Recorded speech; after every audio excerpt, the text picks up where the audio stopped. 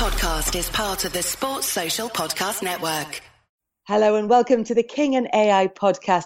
My name's Kelly Kate and you'll be listening to my dad, Kenny Dalglish, on this podcast and getting his thoughts on football issues about Liverpool, but also about other things as well. And the reason the podcast has come about is because of our family's charity, the Marina Dalglish Appeal, which was set up to raise money to help cancer patients and their families. So if you'd like to support that, that would be fantastic. As much as it's about raising awareness, it is also about the financial support, if possible. If you want to donate, you can go to AnfieldIndex.com/MDA, or you can go to the Marina Dalglish Appeal website to find out a little bit more about the charity and the work that they do. It's worth having a read about. It's a really great charity and it's something that's very close to all our hearts.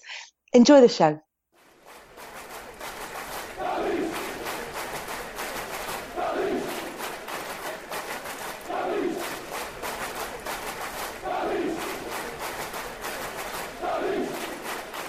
Hello, I'm Eddie Gibbs and welcome to the latest episode of the King and AI here on Anfield Index Pro.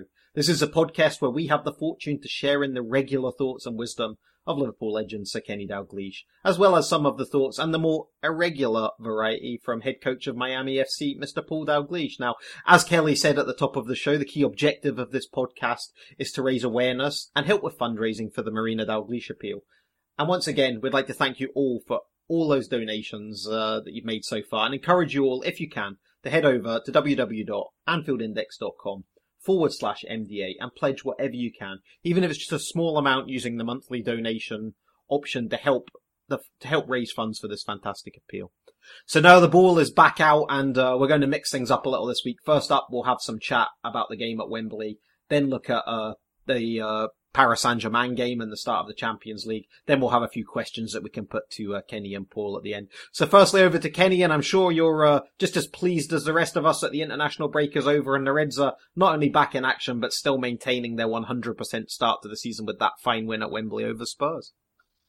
Yes, it was a very positive reaction. To go back to where we get beat 4-1 last year and turn that round completely and come away with all 3 points. It was a great credit to the players and Jurgen. And I think it coming in top of Man City losing a couple of points a few weeks ago and us capitalising in that as well, I think it's starting to look quite promising at the moment. So they got what they deserved. That was a full number of points and they came away very happy. And Paul, it was an early morning one for you over in Miami. What were your thoughts on both the performance and the result? I'm just trying to work out what you mean by irregular, Eddie. In the intro, the irregular. You built him up and you called me irregular. I've got feelings, you know, Eddie. I'm not made of stone.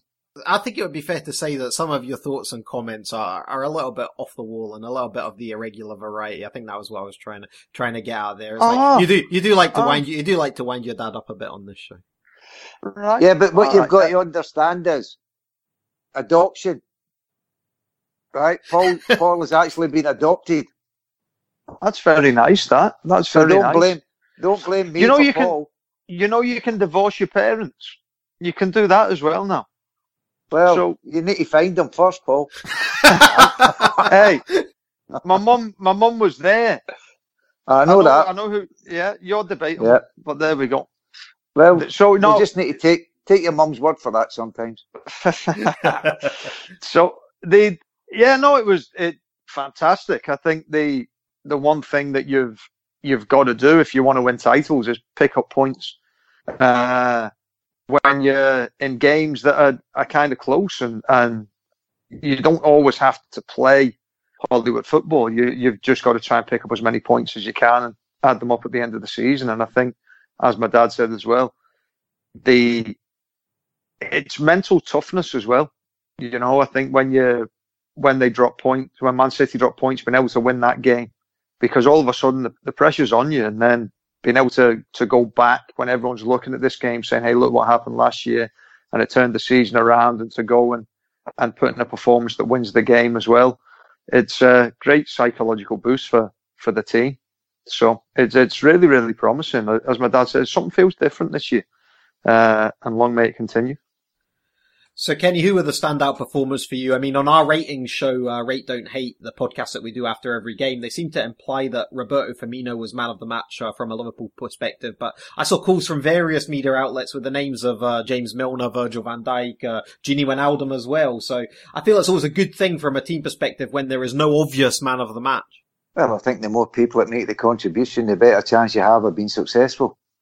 I think you mentioned Virgil van Dijk there, whose presence and whose contribution since he came in has been excellent. I think James Milner has been excellent in every game this season.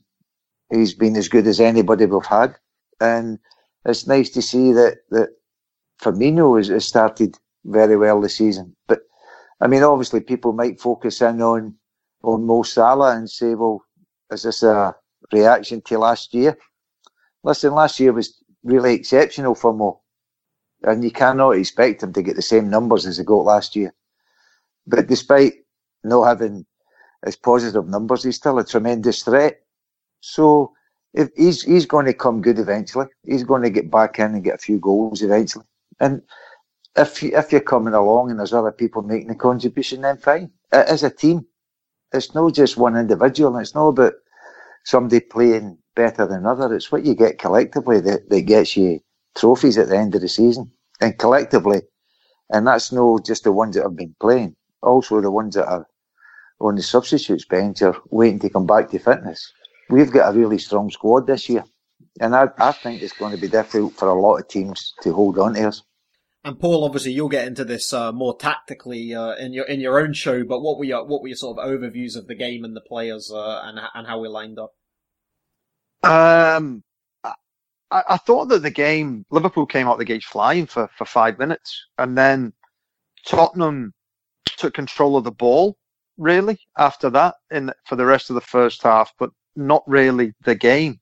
They passed it, but they never really created many chances. And I think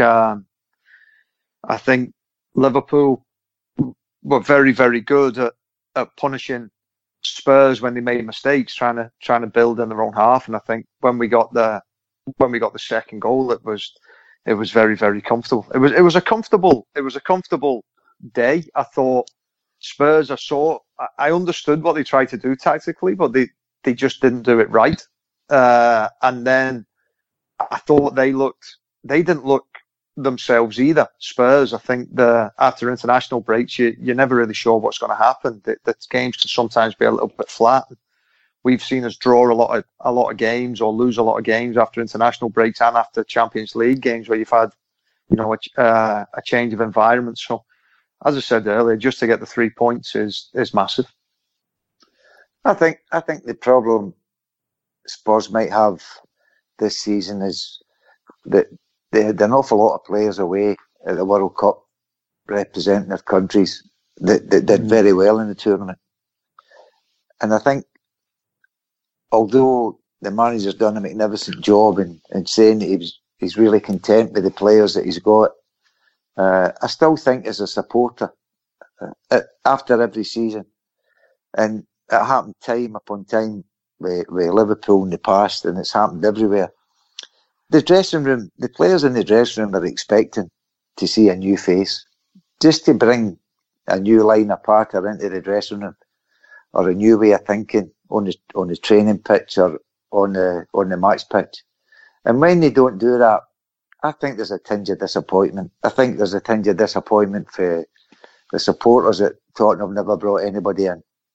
I mean, I know they would need to have brought in a player who was better than what they had, but there must have been somebody out there that they thought would have helped them along the way. And I think if I was a supporter and a player or anything to do with Tottenham, the fact that they never brought anybody in would be a disappointing thing for me, especially moving into a new stadium. But do you think that's the reason why? Do you think it's because the money of the stadiums maybe gone overboard and they haven't got the money to spend on players? Well, ours is just the reason why. I don't know why it didn't happen. Were the players that he could get no good enough, in the manager's opinion, to bring in and improve what he had? I really don't know what the situation was and why it never happened. But I think it is always a disappointment that it didn't happen. If it wasn't possible, then fine. But there's always something possible that you go. I think when you get the initiative and you get positivity, I think you've got to continue that, and I think that's what Jurgen's done.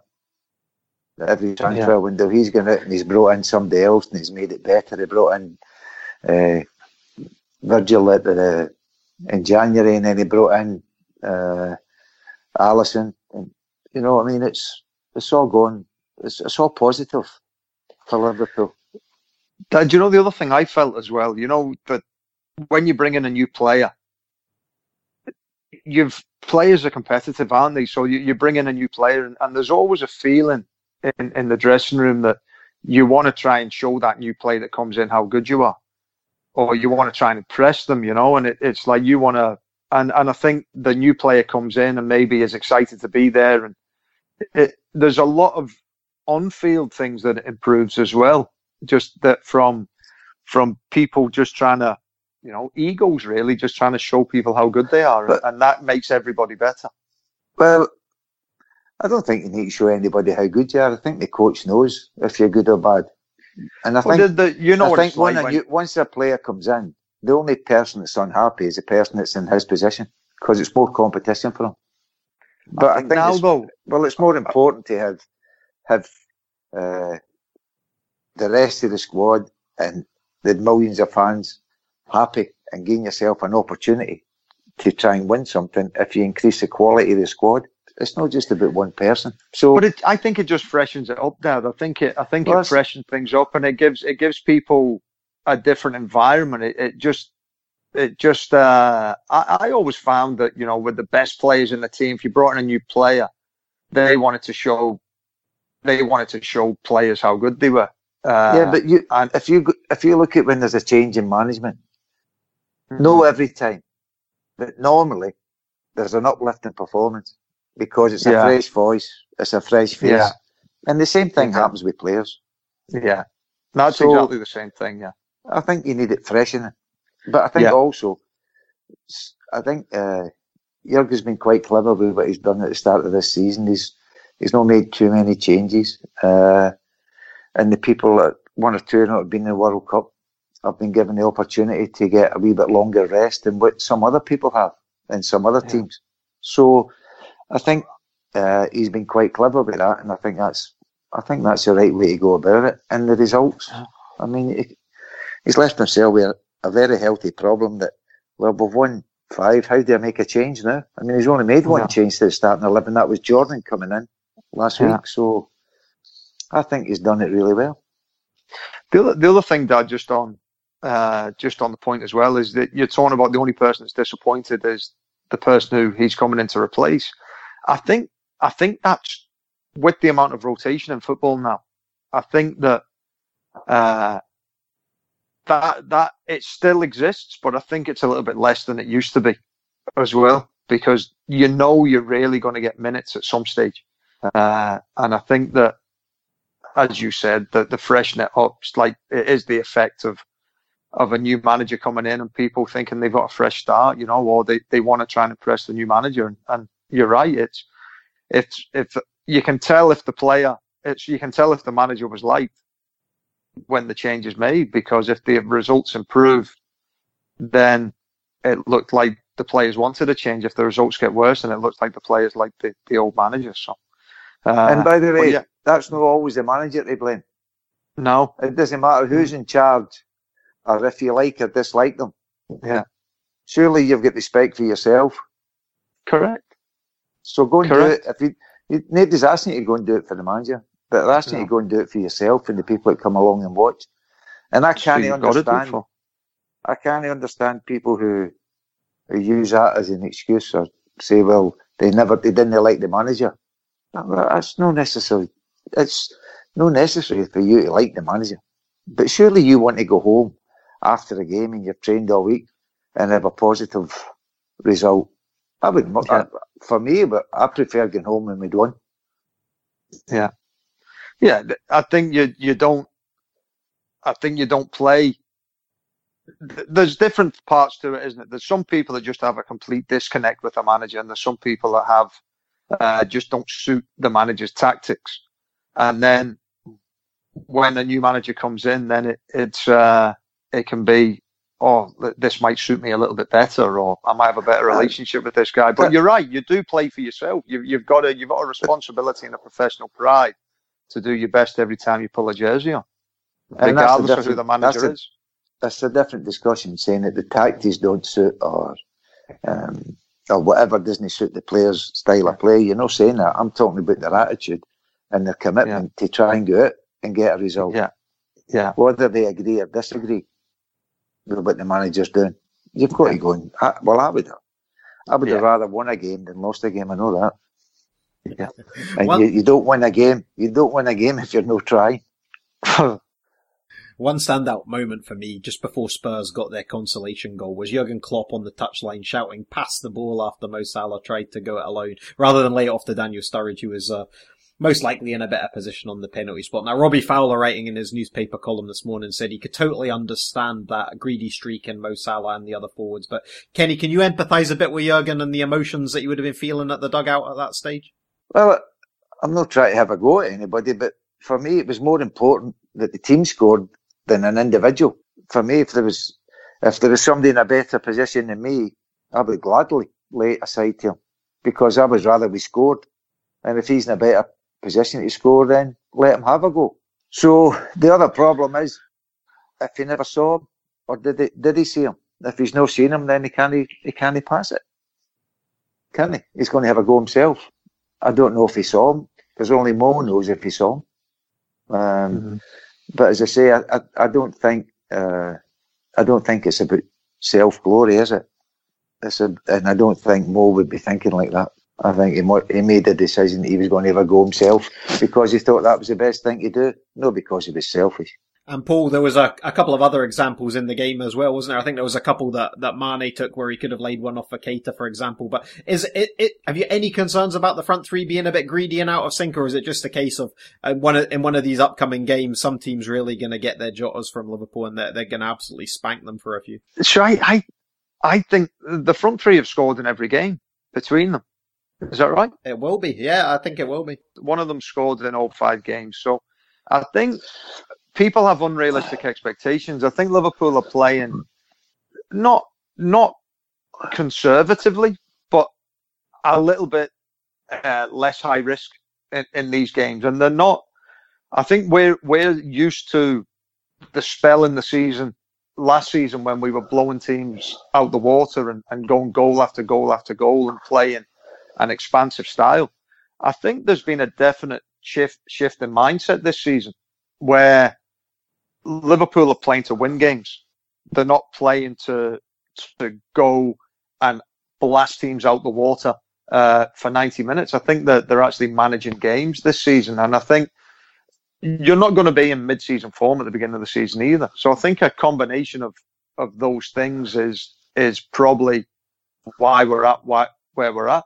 And I agree with it. I think the one thing that we've shown now in the first 5 games of the season, that we can defend with a lead, and when we go in front, we are difficult to break down.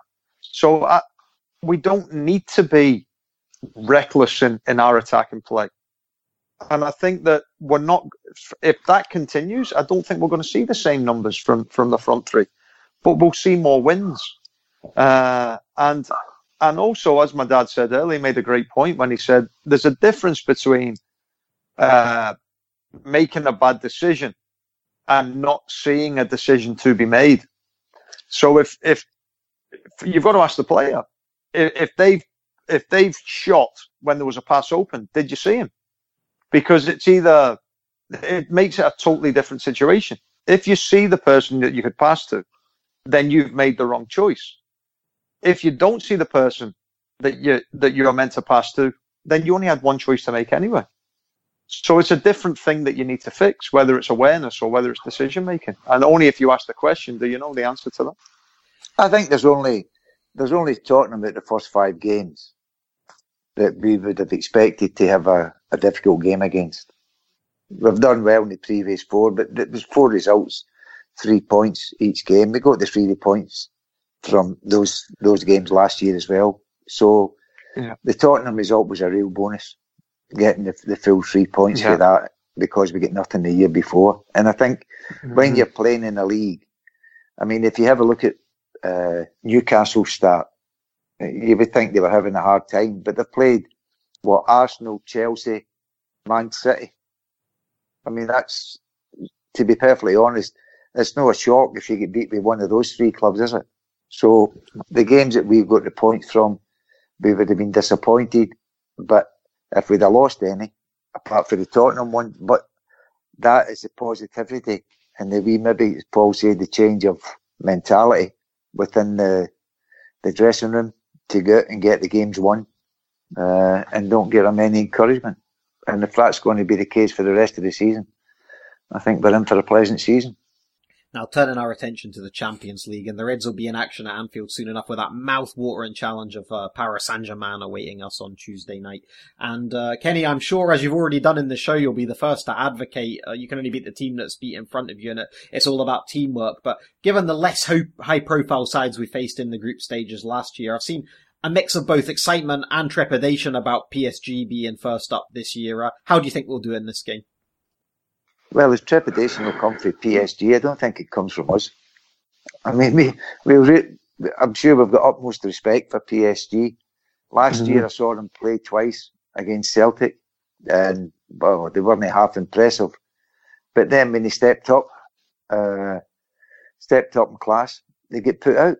I think it's going to be a difficult game, but then you're supposed to get difficult games, and the thing is, if you come away from it without losing, you're going to have a chance. I think obviously PSG and ourselves are going to be the two that goes through.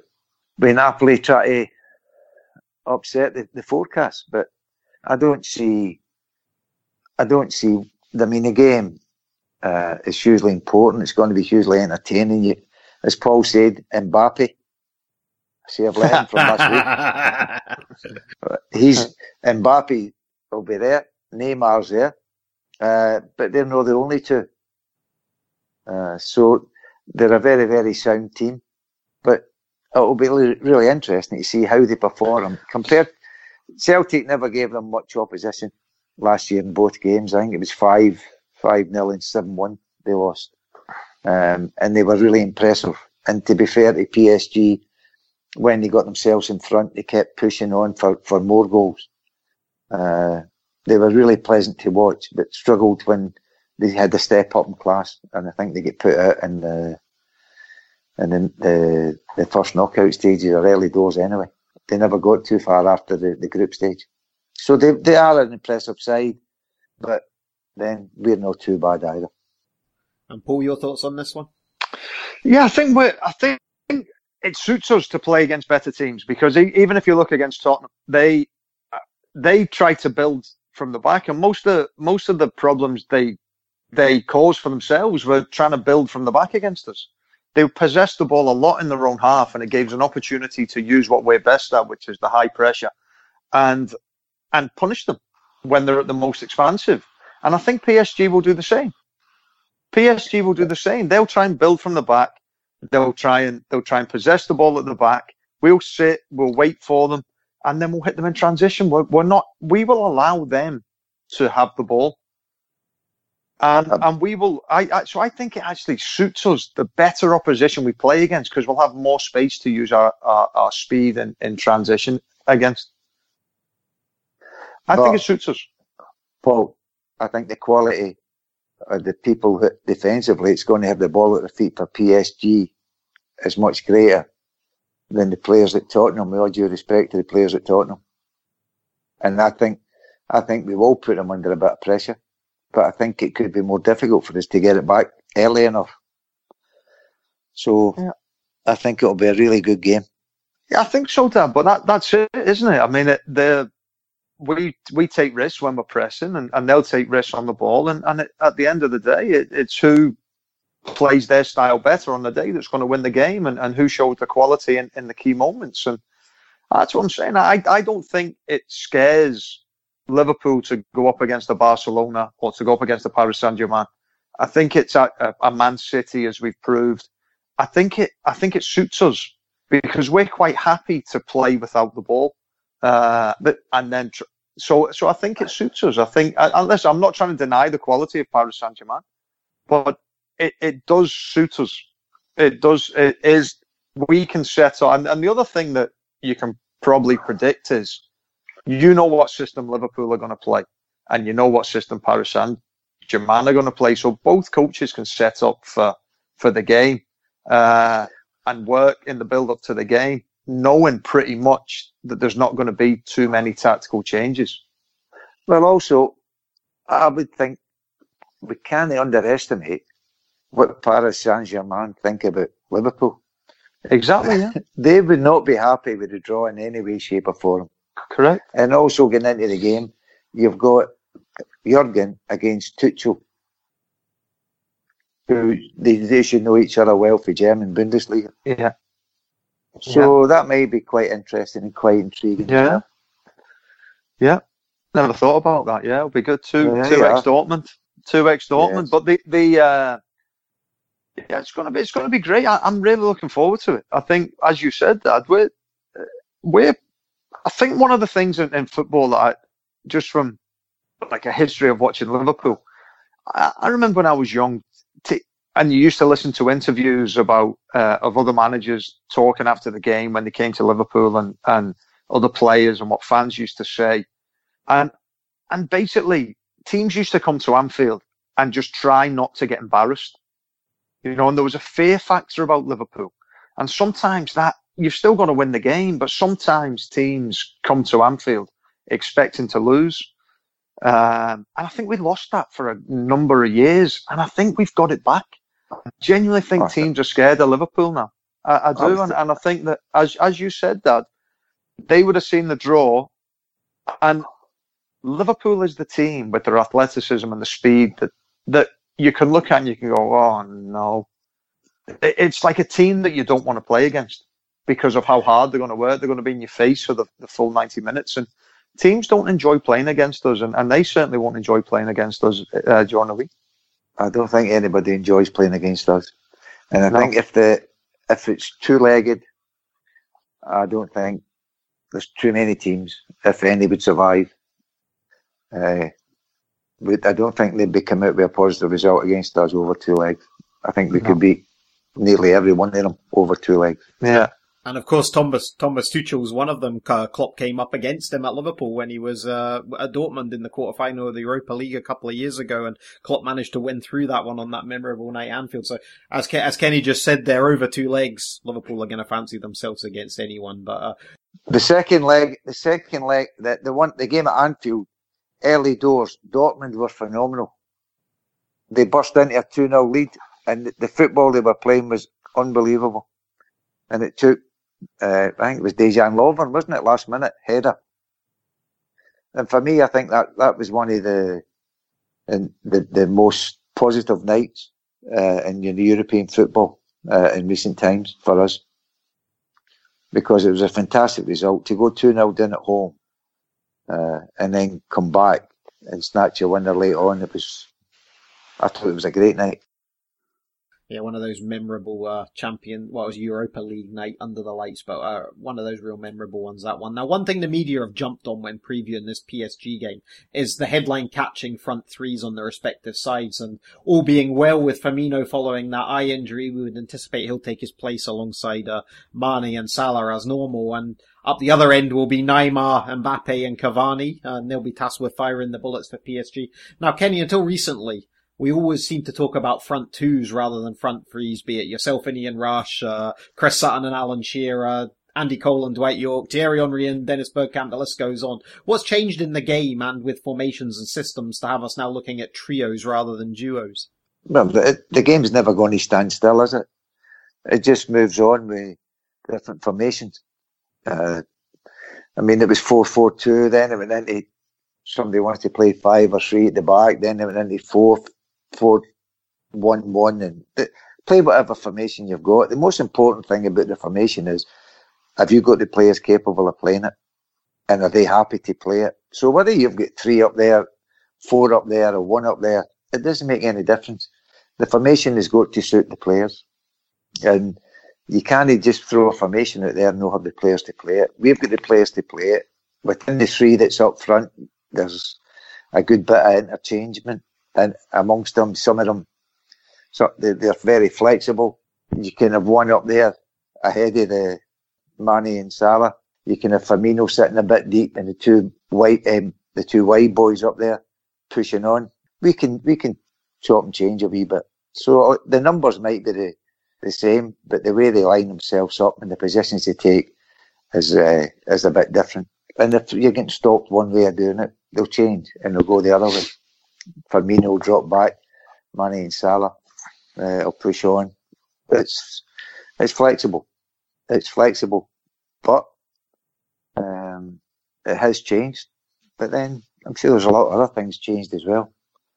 I mean, I see we've got a throw-in coach now at Anfield, which will be interesting to see how that transpires. Hopefully it's helpful. And I suppose it's an important part of the game. It's a restart to a game, isn't it? Ball goes out of play, you pick it up, you throw it in. So if any little that can help you improve, you take it. I think you said much the same on the Tactics Weekly pod, Paul, last week about the throwing coach. Really, just what your dad said just there. What are your thoughts? Anything to add to that on the twos and the threes? Yeah, I mean the throwing one first. There's only certain moments in the game when you're actually in control of the ball. One of them is a free kick, because the ball, nobody can touch the ball apart from you when you're taking a free kick. The other one's a throwing, because the ball's in your hands and you're actually in control of it. You're in possession of the ball, the same when the ball's with the goalkeeper's hands. It's the only two moments when you're in true possession of the ball. And then, so ultimately you can actually perform predictable movements in that moment. So I get it. You know, if you look yesterday, we score from a corner. If that's a long throw, that we can do that from as well, it gives us a better chance of winning. Even if it's only one goal a season, it's worth it. If it wins us one game a season, it's worth it. And with regards to the front two and the front three, football, I know you said the game evolves, it doesn't stand still, Dad. I just think it keeps going round in circles. So if you can go back to Ajax, back however many years ago, where they would play 4-3-3. And I think you were manager at Blackburn at the time, Dad. And the youth team played 4-3-3. You had Damien Duff, Johnson, players like that playing on the wings. And so it was something that just keeps going round in circles. I remember when I was at Liverpool, when we came back, I think Germany were playing three at the back at the time, and came in for pre-season, and Liverpool started playing three at the back. And it morphed in certain times into a 3-4-2-1. It was called a 3-6-1 then at Liverpool, and we had two holding midfielders and then Berger and McManaman underneath Fowler. And then all of a sudden, fast forward to 5 years ago, FC Basel are playing it in the Champions League against Liverpool. Then Liverpool start playing it. Then you've got other teams in the Premier League start playing the 3-4-2-1, but it was done years ago.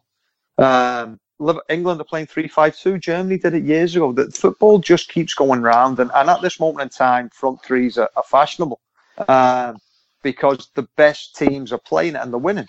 But the best teams would also win playing a 4-4-2.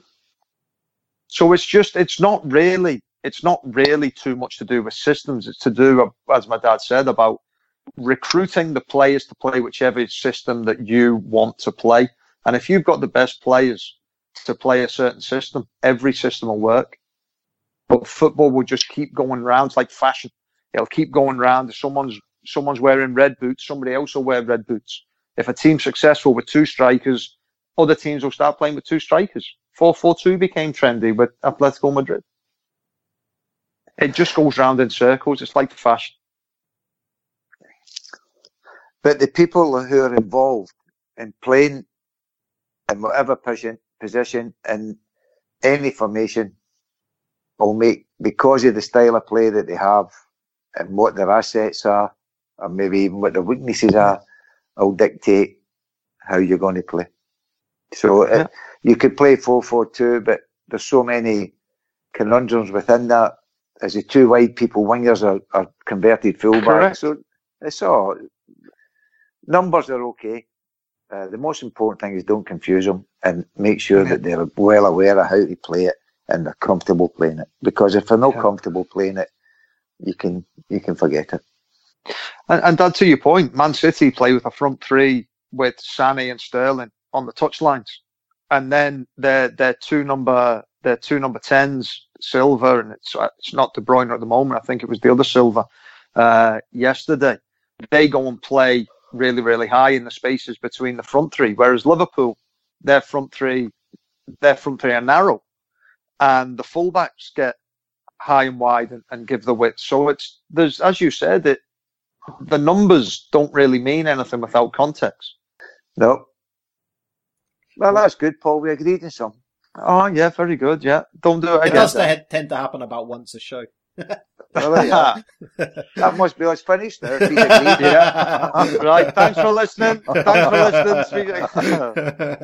Now, as we always like to say here on AO Pro, we're always keen to make the listeners as much a part of the podcasts, and certainly as much as we can. And with that in mind, we have a few questions from listeners for both Kenny and for Paul. And first up is a question from a name you both know, and that's Gav Jones, and he wants to know your thoughts on. Don't answer it. Don't answer it. Your thoughts on how Klopp might look to rotate his players over the next few games, and would you go with the same team from the Spurs win against PSG, and then look to mix things up against Southampton in the league, and then Chelsea in the EFL Cup? I know Kenny mentioned obviously earlier that we've only made that one change with Jordan Henderson coming in for one game and then out for the next one, back to the same 11. Are we expecting that to stay, or is it getting to that stage now we might see some of the fringe players, Kenny? Well, I don't think they might be fringe players, but we've only played 5 games.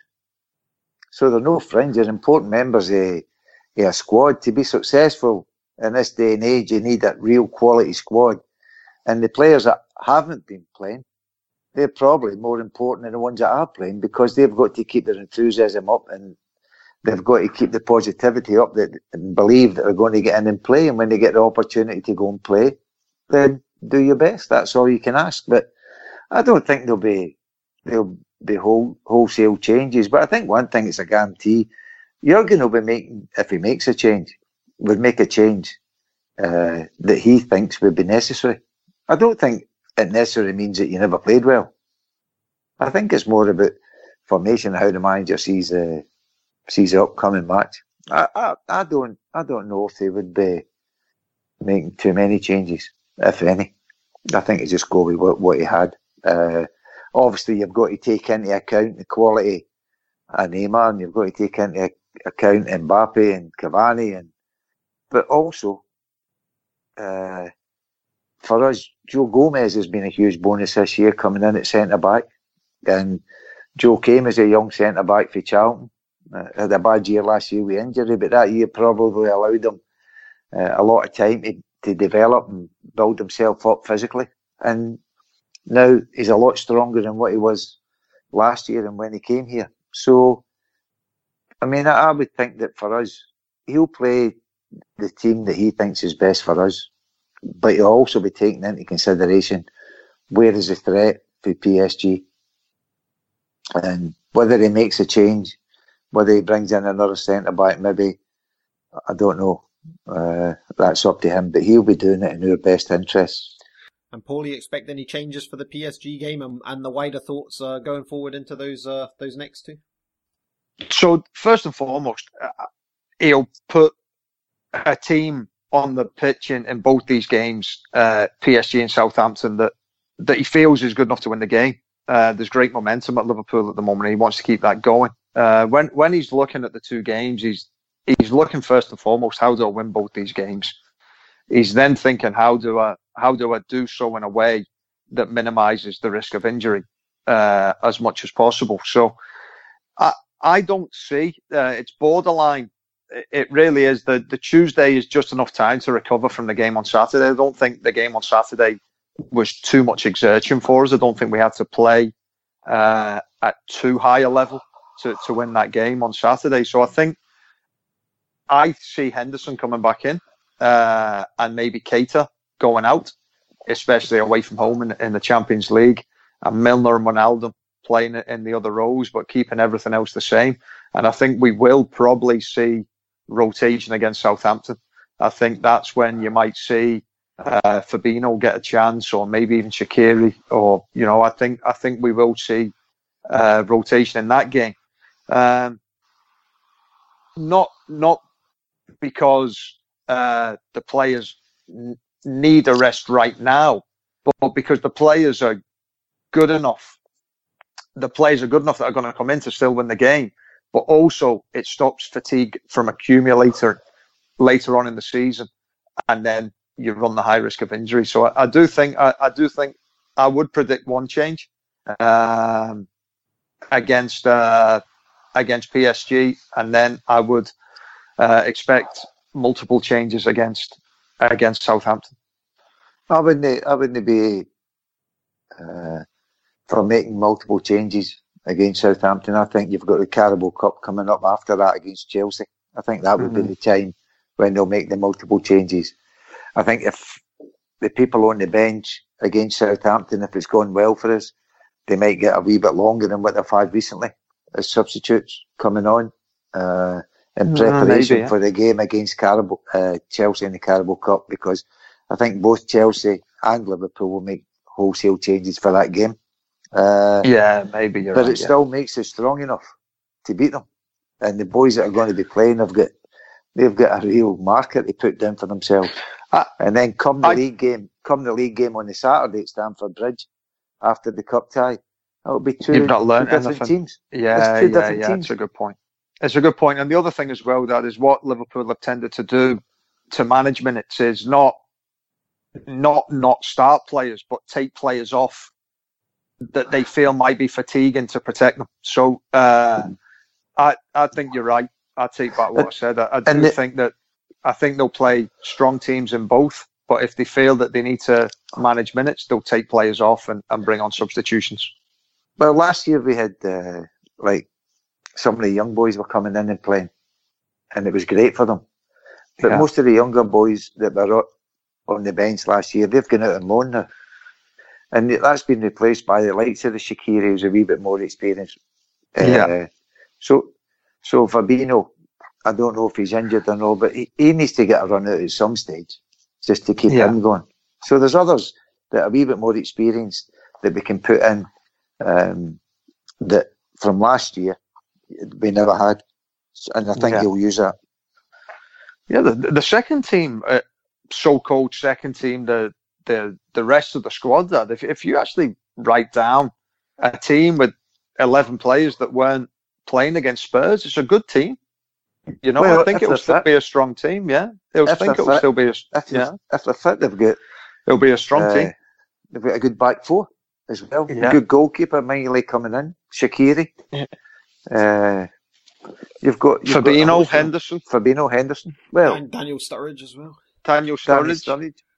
Yeah, there's a lot Solanke. of that.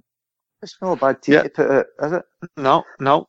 And I think as a player, there's only so long you can go without playing. You need to play. I always like to play just to get my bearings on the pitch.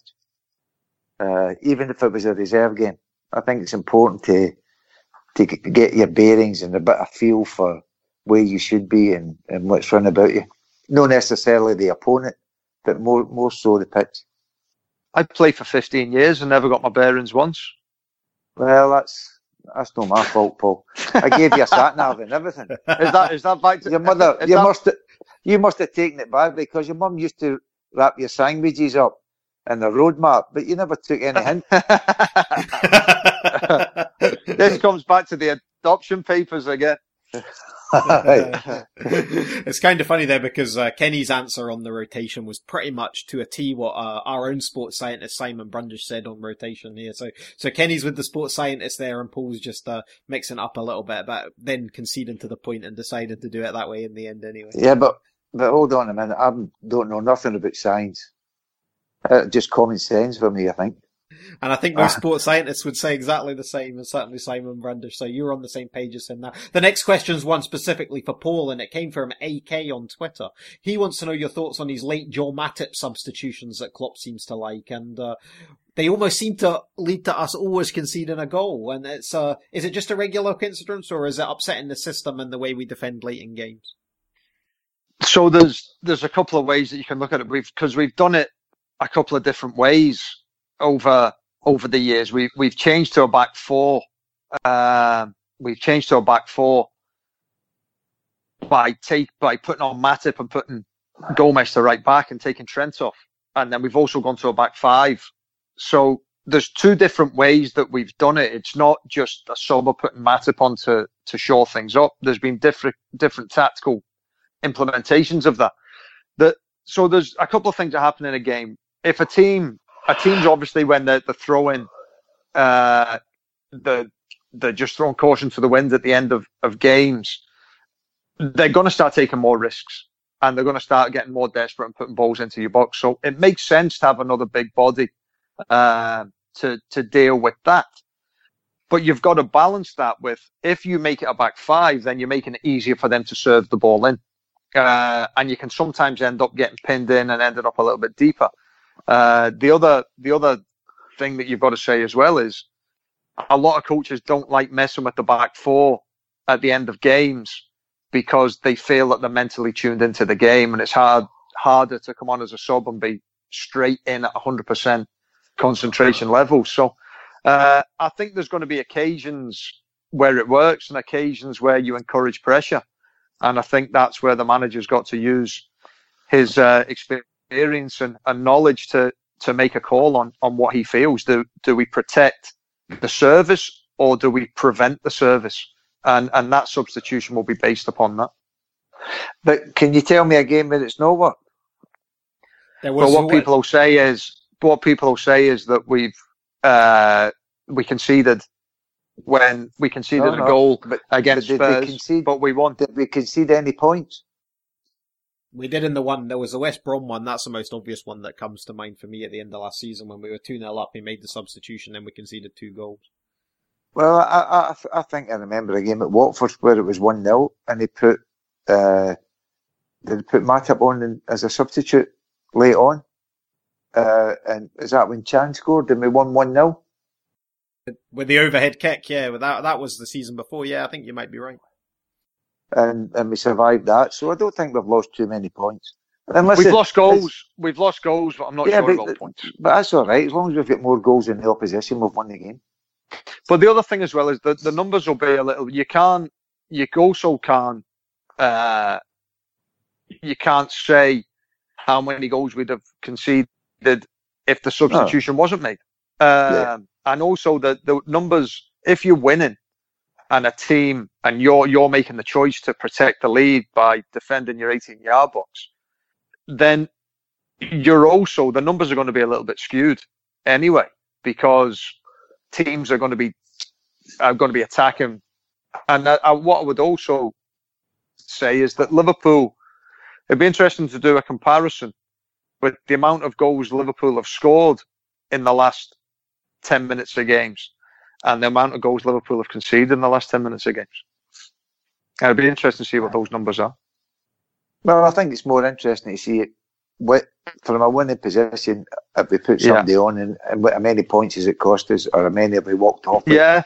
I think rather the number of points that we've walked off with is far in excess of the points that we've lost. Yeah, well, that would be the best way to do it, Dad. If you got the last 5 or 10 minutes plus added time, and you worked out how many points were either gained or lost from, or kept or lost from a position, how many times the result changed in the last 10 minutes, that would be the best way to do it. Yeah, chat sounds like a challenge for Gags and the Under Pressure boys. Is Gags not on that now? No. Hey, he'll probably have the answer for us by the end of the show. The show finishes next week. It would if Gags had his way. Anyway, the next one's from Harinder Singh, and he's a regular match goer at both home and away, and he wants to ask Kenny how Kenny feels just before a match starts. Is it similar feeling to how it was as a player or a manager, and in which cases you always look pretty calm, or are you just now as nervous as the rest of us and hoping for that win? I looked calm before games when I was working. That was the insinuation, anyway. Oh well, I must have been a good actor, because I think it's only natural that you get a bit nervous, apprehensive, and I was always a wee bit nervous going into games. As a player or a manager? As both. Yeah.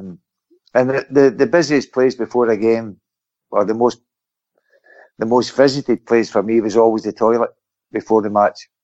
And I never thought there was anything wrong with that.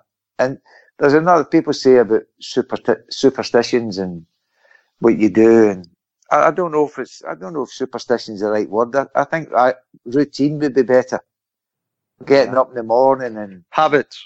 Aye, you have a shave and you shave the same way. Driving to the ground and the same route, or wait. But you were bad. You were bad for superstitions, weren't you? You were. You had a lot of superstitions. It was routine. Habits. That was my routine, my habits. Yeah. Right. A new tie for every game, or when you were playing, and if you lost a game, it went to shirts, and if you lost a game, it went to suits. And by the way, it started to get a bit expensive when you needed a new suit for every game. That's what I thought. I thought club suits were a great invention, or track suits.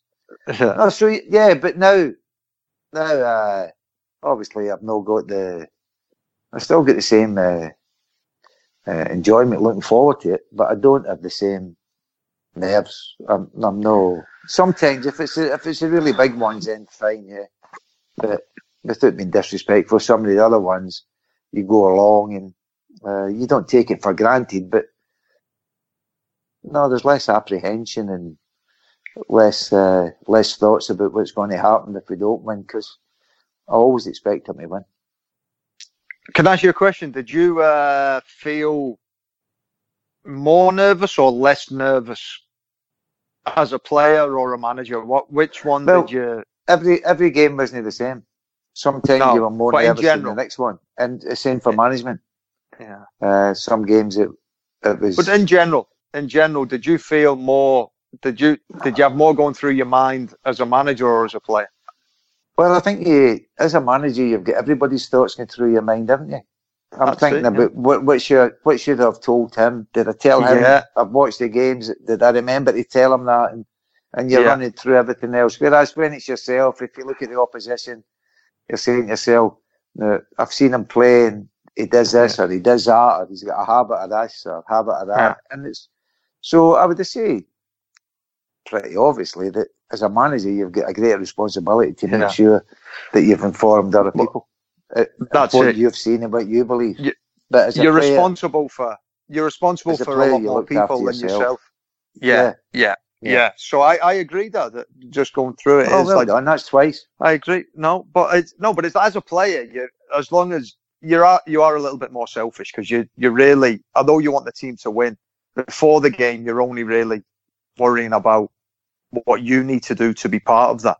And then I know you coach other people when you're playing, and you need other people to help you win. But whereas as a manager, you're trying to think, I wonder if he's in the right frame of mind. Did he sleep well? Did he do this? Did he do that? And but it's a totally different feeling. And you feel less in control, don't you, really, as a manager? Yeah, than you did but also if the game's not going too well, as a player, you were concerned about how you could correct it yourself, or correct yourself if you want to do well. As a manager, you've got responsibility, everybody. Yeah. But I tell you, it's almost. But let me tell you, can I ask you another question? No, let me answer this one first. Go on. Either way, I was fantastically fortunate to be involved in doing something that you really love to do. So, as I say, it wasn't a burden. It was just a way of life. That's what happens. That's what you're expected to do, and there's huge enjoyment at it as well. But that feeling becomes addictive, Dad. It's hard to. It really does. Although it's a strange feeling that you get, it is addictive. You miss it when you don't have it, And I think as footballers, we get used to that feeling, and it becomes addictive. That what I was gonna ask you was when you played, was it a different feeling when you won as it was when you're a manager? Because what I found is, I think it is. If you won as a player, it was joy and you were celebrating straight away. As a manager, when you win, it's almost relief. It's a slightly different feeling. I feel when you win as a manager or as you win as a player. It's still fantastic, but to win. Yeah, it's amazing. But it is you need to win. Player. It is definitely as a player because you're in the dressing room and you've got a bit of banter. Although the manager's in the dressing room, there's no part of the banter, really, is it? Yeah, no. So, but you get your own satisfaction from the win. And I tell you, if you don't enjoy winning a game, there's something wrong with you, either as a manager, a player, or a supporter. Yeah. There's something wrong you've got to enjoy it. It's the best. That's what you do it for. It's a definite enjoyment. Different. Yeah. Because there's a relief, isn't there? Because there is so much pressure. It's almost like you've released some of that pressure, and then you enjoy it a little bit later. But the initial feeling is relief for me. Yeah, but I think also, if you're the manager, I think there's also the reward that you're given, and the reward that you have for yourself, because you know there's an awful lot of other people who are going to enjoy that as well, who's going to enjoy the victory. Whereas the Bill Shankly, you made people happy. That's it. You made people happy. Yeah. And by the way, I think there was figures came out to show the productivity of the workmen after, like, say, Liverpool had won a game, or Liverpool and Everton had won a game, and in and around Liverpool had increased after there was positive results in the football. It's amazing. It's a fact of life. Never heard that. I know, but I've never heard that before. Oh, well, it can't. Maybe it's not true. Well, probably if it came out of your mouth. Who cares? It's nice to think it is, isn't it? Who cares? I'm running with that. The next one comes from Miss Nina Kauser, and she would like to know from you both which current Liverpool player you would have liked to have played alongside or to have managed if you could only pick one. Me. Someone could go first, and then one of you's not allowed to copy. It has to be a current player. That was the question. Who do you want to go first, Dad? Who do I want to go first? Yeah. Only you. Right. Do you know what? For me, I wouldn't want to play alongside any of them because it means that one of them wouldn't have been on the pitch, and it meant Liverpool had less chance of winning. Because this team is it's incredible. You know, it's like when you're looking throughout football, you really, really have to look hard to find a player that could improve this team. But I think it would be. I think, from your point of view, Dad, I think this system would have almost been perfect for you, playing where Firmino plays, with the pace of Mane and Salah to be able to run in behind and you being able to find them. I think it would have been. That would have been, having two Ian Rushes running in behind for you would have been incredible. I think that would have been. Yeah, I think this system would have almost been perfect for you. Not at my age, Paul. No, well, what? So go on. Who would you? Who would I pick? I don't know. Honestly, I don't know. I wouldn't be unhappy to play alongside any of them. I think the quality that we have in and around the first team squad now is exceptional. And I think every single player that's in there has got a contribution to make to the football club. And if they've got a contribution to make in this day and age, it would have been the same in whatever era they played in. They would still be there to make a positive contribution. So, I know I'm getting a backside full of creosote here, sitting on the fence, but I couldn't pick one. I don't know who you would leave out. Then. Who would you leave out to put me in? Who would you leave out to put me in? That's the other thing. Alisson. So here's another question then. If you were to, I know you played with Rushy, right? I know you played with Rushy, but if you could have played with any other striker from any generation who do you think you would have made a good partnership with apart from him? Because that goes down as one of the greatest partnerships in British football. But some people have that opinion, but for me, why would you want somebody else when you had the best? I know, but I'm just talking. Did you ever look at another number 9 and say, I think me and him would play well together? Did you ever, or were you ever impressed? Like even like you look at like a Torres in his prime, or a Van Basten, or a someone like who did you? Did you ever look at players? You look at all the best players, right, and you think how great they were. Torres was fantastic for us, and the way he left might have tarnished it for a few people, but I don't think that should take away the memories that all the Liverpool fans had of Torres. It's just a shame that he never stayed long enough to form a partnership with Luis Suarez, because I think that would have been sensational. But for me, Paul, I don't know. You look at other people, you admire them, and you appreciate how good they are. But I was if you had to play, anybody had to play with Rushy, they wouldn't have been disappointed. So but here's all I'm trying to say. I'm not going to substitute Rushy for anybody. So you made a comment on an earlier pod, right, where you said that when you're a manager, you've got to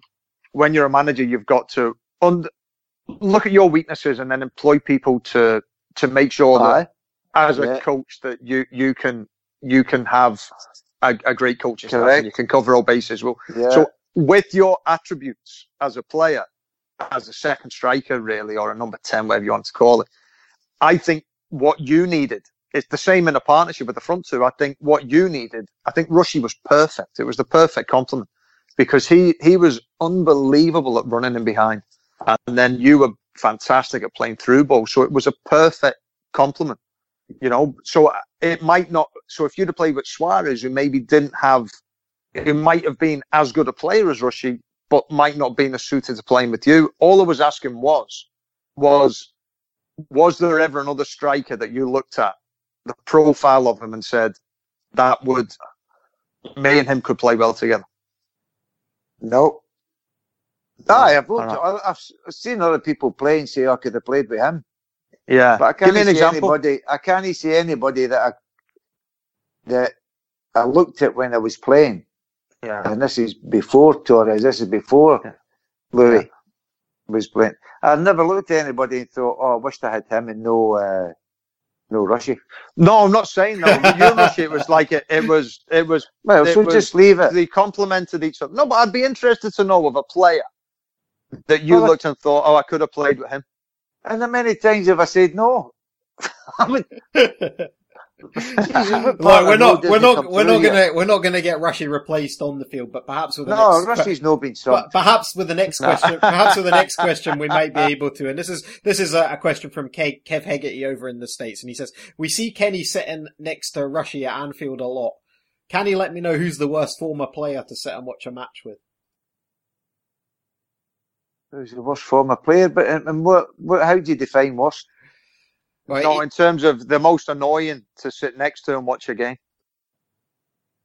But for talking or what? It must be. Yeah, must be. I don't know. I don't listen to them. That's why you sit next to my mother. Most of the boys that go to the game are very quiet. That I've sat next to.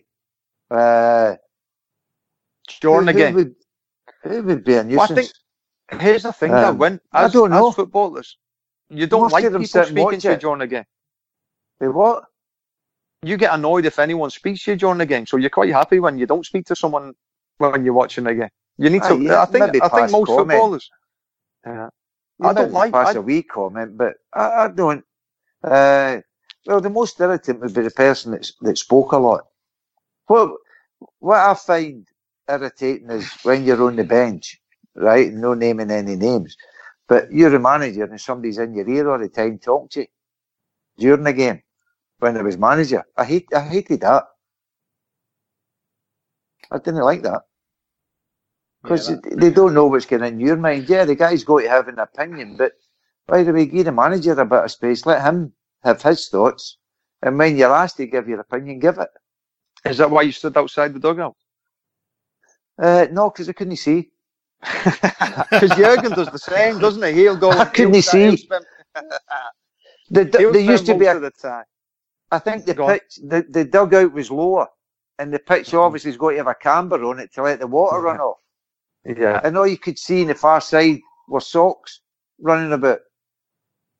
And it takes a while before you can adjust to know, like, a wee bit judgment. Is it going to go? Is it staying in there? Where exactly are they? So, no, that's why I stood up, because I couldn't see. Yeah. But I don't like, for that reason that you said about people speaking to you during the game, I don't like going to a pub to watch the Liverpool game. I want to go into a room where there's nobody else, and Rocco comes in and watches some games with me now for a little bit till he gets bored. But I don't like watching games with other people that are going to speak to me. I want to concentrate on the game. Are you the same? I don't like watching it in a bar. No, I don't drink, so. Not anymore. not any less. Just exactly the same. Well, the caveats need training for that one. Well, we do have some more excellent questions, but we're going to save them for next week. Now we've got a brilliant question from Alan O'Donoghue to come. There's another one from Andy Wales that he's been asking me to ask for a few weeks. Jay Reed's asked a question, and so has Justin Wells. But if we get into them ones, we could be here for another hour, and I appreciate the guys have got stuff to go and do. So we'll draw a close to this episode of the King and AI. And as ever, do give us your feedback. The best way is via Twitter to @KennethDalgleish or to @DalgleishBall, or of course to @AnfieldIndexPro. And just that important reminder once again, if you're picking up what the King and AI are throwing down, then all we ask is one thing. Please do visit www.AnfieldIndex.com/MDA and do whatever little you can to help with the Marina Dalglish appeal. All that remains for me to do is to thank the fantastic Paul Dalglish. Thank you. 1 minute. What was the word you called me? Irregular. I don't think I called you irregular. I think irregular. What was it you called me? I think I did use the word irregular, but said we would get some comments of the irregular variety. It's good to be different. When you can't go? Is that when you can't go to the toilet? Yeah. Yeah.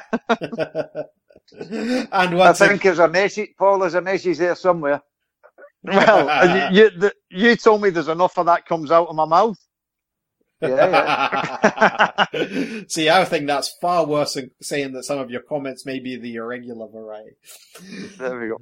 And once again, we need to thank the incredible Sir Kenny Dalglish. Thank you, Kenny. No problem. Mark this date down in history. Paul agreed twice with me, so. I know. We'll see if we can aim for 3 agreements by next week. Something to look forward to. Still drunk from last night. Who? It's early in the morning here. Me? Must be. I won't agree with you by 2 o'clock.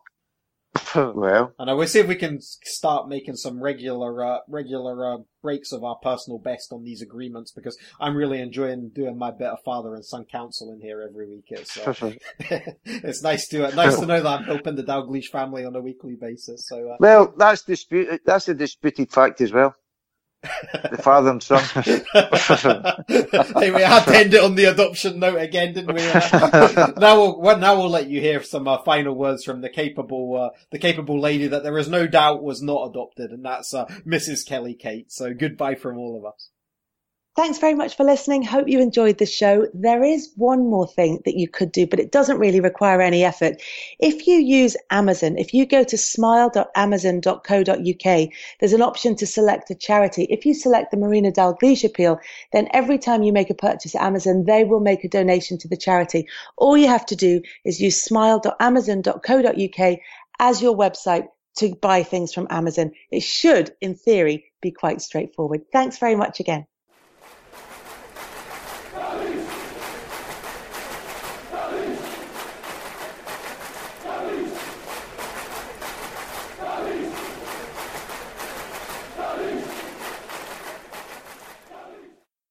Sports Social Podcast Network.